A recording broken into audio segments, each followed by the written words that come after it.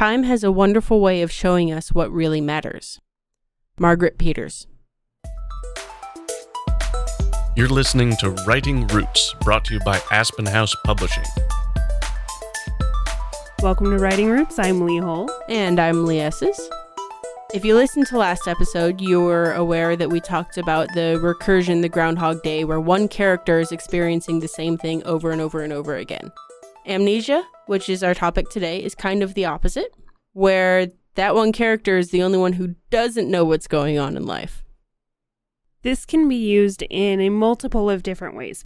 Let's get in first to what amnesia actually is. I do want to preface, neither of us is a medical professional. So if you are doing this from a medical point of view and not just a convenient storytelling structure, great, but do your research. There's a little bit more going on than just what we're saying. All of our research has come from the internet, so take that with a grain of salt. That being said, Healthline.com does put amnesia into 4 different categories. The first 2 are the most interesting to me as a storyteller, but the 4 different categories make it pretty clear what's going on and how the brain deals with amnesia. So the first category is retrograde amnesia. This is probably the most common one that you'll hear about in storytelling. It's when they lose existing memories, often starting with the most recent. So somebody gets knocked to the head, they won't remember how they got there, they won't remember what happened for the last few days, sometimes months or years. When you're doing that type of story, often it's not the main character, especially if you're doing it in a detective style. Someone walks into the precinct going, I don't have any clue who I am and my ID is lost. And now it's up to the detectives to solve not only who they are, but what happened to them to get them into this state. The second type of amnesia is called anterograde amnesia. This is your inability to form new memories. Often, if you're like blackout drunk, it's not that the tape of memory gets erased, it's that the tape was never recording in the first place. The memories simply don't exist because that part of the brain is like, I'm taking a holiday. It's essentially experiencing trauma. And that's another thing that can cause anterograde amnesia, is trauma of some kind. So retrograde is talking about memories that already existed, the tape gets wiped. Anterograde is talking about we can't record new ones. That tape got paused. The third kind of amnesia that we're going to talk about is infantile amnesia.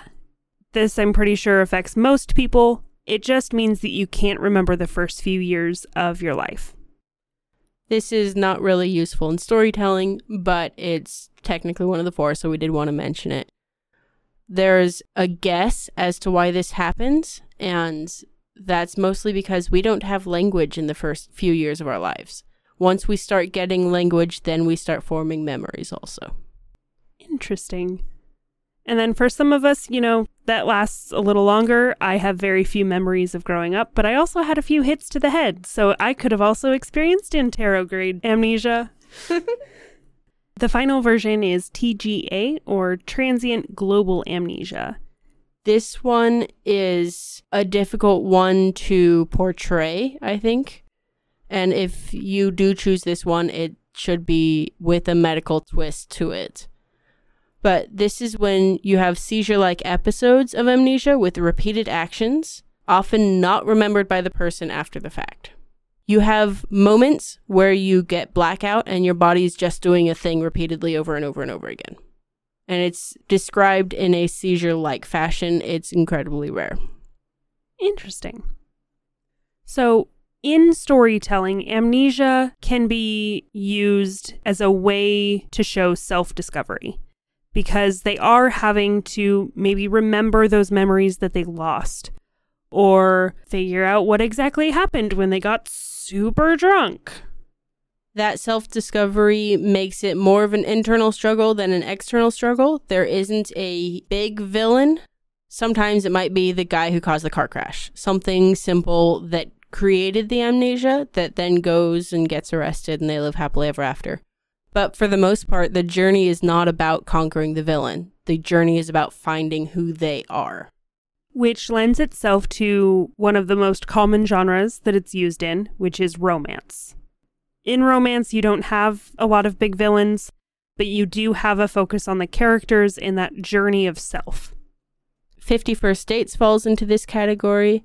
Also, While You Were Sleeping, which was a Sandra Bullock rom-com. It's also really good for crime dramas and episodic style stories.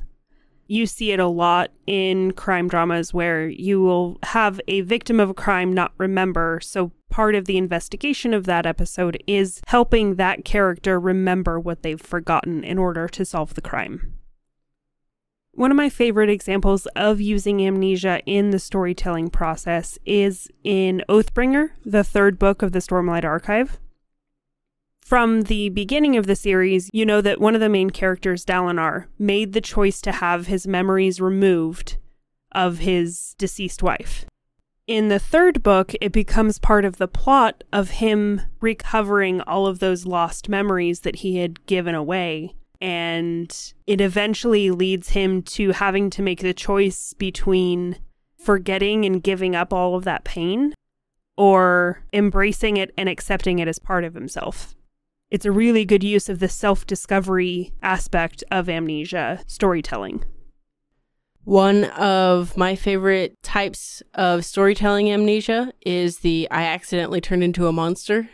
Jekyll and Hyde. You also see this with a lot of the werewolf stories of, it was a full moon last night and I woke up in my bed covered in scratches and naked. If you're going a little bit more of the urban fantasy, this is the most popular way to approach amnesia. The one thing that you need to remember about an amnesia storyline is that it really isn't realistic. Realistic is not nearly interesting enough most of the time.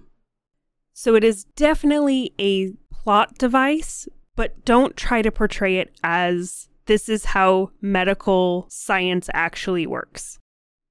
It can be fun with storytelling, but you have to understand you're not going to make it perfect, but you can make it plausible. There are a lot of known tropes, or I guess subtropes, that go along with this amnesia structure style. If you want to really dive into it, just go to tvtropes.com. We're going to breeze over a couple of our favorites. One of them is that the amnesiacs are innocent. And it's that this new character who can't remember anything about them is childlike and innocent in some way. A lot of fun to play with is the amnesiac costume identity.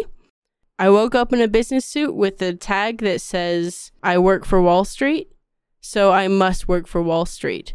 No, you are actually in a heist and this is your costume, but you realize you have all these funky skills. The costume identity becomes your real one until you figure it out. Then you have the amnesiac liar, which eventually the character forgets that all the lies that they've told are actually lies, and they believe that to be the truth. One of my favorites is the Forgot the Call. Supernatural has a lot of these. The characters forget who they are as heroes, and they live mundane everyday lives.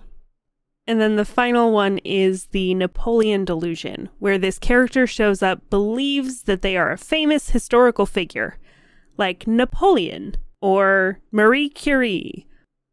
They're basically insane, but they have no memory of who they really are. Now, I know we tell you to avoid flashbacks at all costs. This is the episode we tell you it's okay. Because they have to remember reality of who they are somehow. And flashbacks is one way to do this. This is also a structure where the solution comes in phases. The internal solution of remembering who they are is separated from the other elements of the plot, like arresting the criminal or getting together with the loved one. We mentioned earlier, dual personalities is a great way to use this. So that werewolf, that Jekyll and Hyde character who's remembering or forgetting only certain parts. These dual personalities of this is reality, no, this is reality is an interesting way to approach structuring your story. And they have to collide at some point. If you're going for more fantasy, not realistic way of fixing the amnesia, often the solution of recovering the memories is closely related to how they lost the memories in the first place. This is often with an injury of some kind. So if I got bonked in the head and it rattled loose all of my memories, then a bonk in the other side of the head will put them all back in place. Again, not medical, but fun and interesting enough to tie the solution of understanding the past to how they solve the problem. And the list keeps going. There are many ways that you can use amnesia as a plot device in your structure or as the main plot structure itself. Just remember to be careful. Don't try to make it too medical unless you really do your research into how amnesia actually works. But this can be fun, lighthearted, especially in a fantasy setting where magic is involved, because with magic you can do anything. Or in a rom-com where that suspension of disbelief you really don't have to worry about because people will just let anything pass on a Hallmark movie. So long as you're having fun with it. Because this is one that your audience can see right through you for. If you aren't enjoying it, if you aren't feeling the amnesia-ness of the whole plot structure, the audience is just going to go, this is stupid. They won't know why, but if you're not feeling it, they won't be feeling it. So make sure that you write selfishly. If you have a question or comment for our hosts or a topic you'd like us to cover, send us an email at writingroots@aspenhousepublishing.com or find us on Facebook by searching for Aspen House Publishing.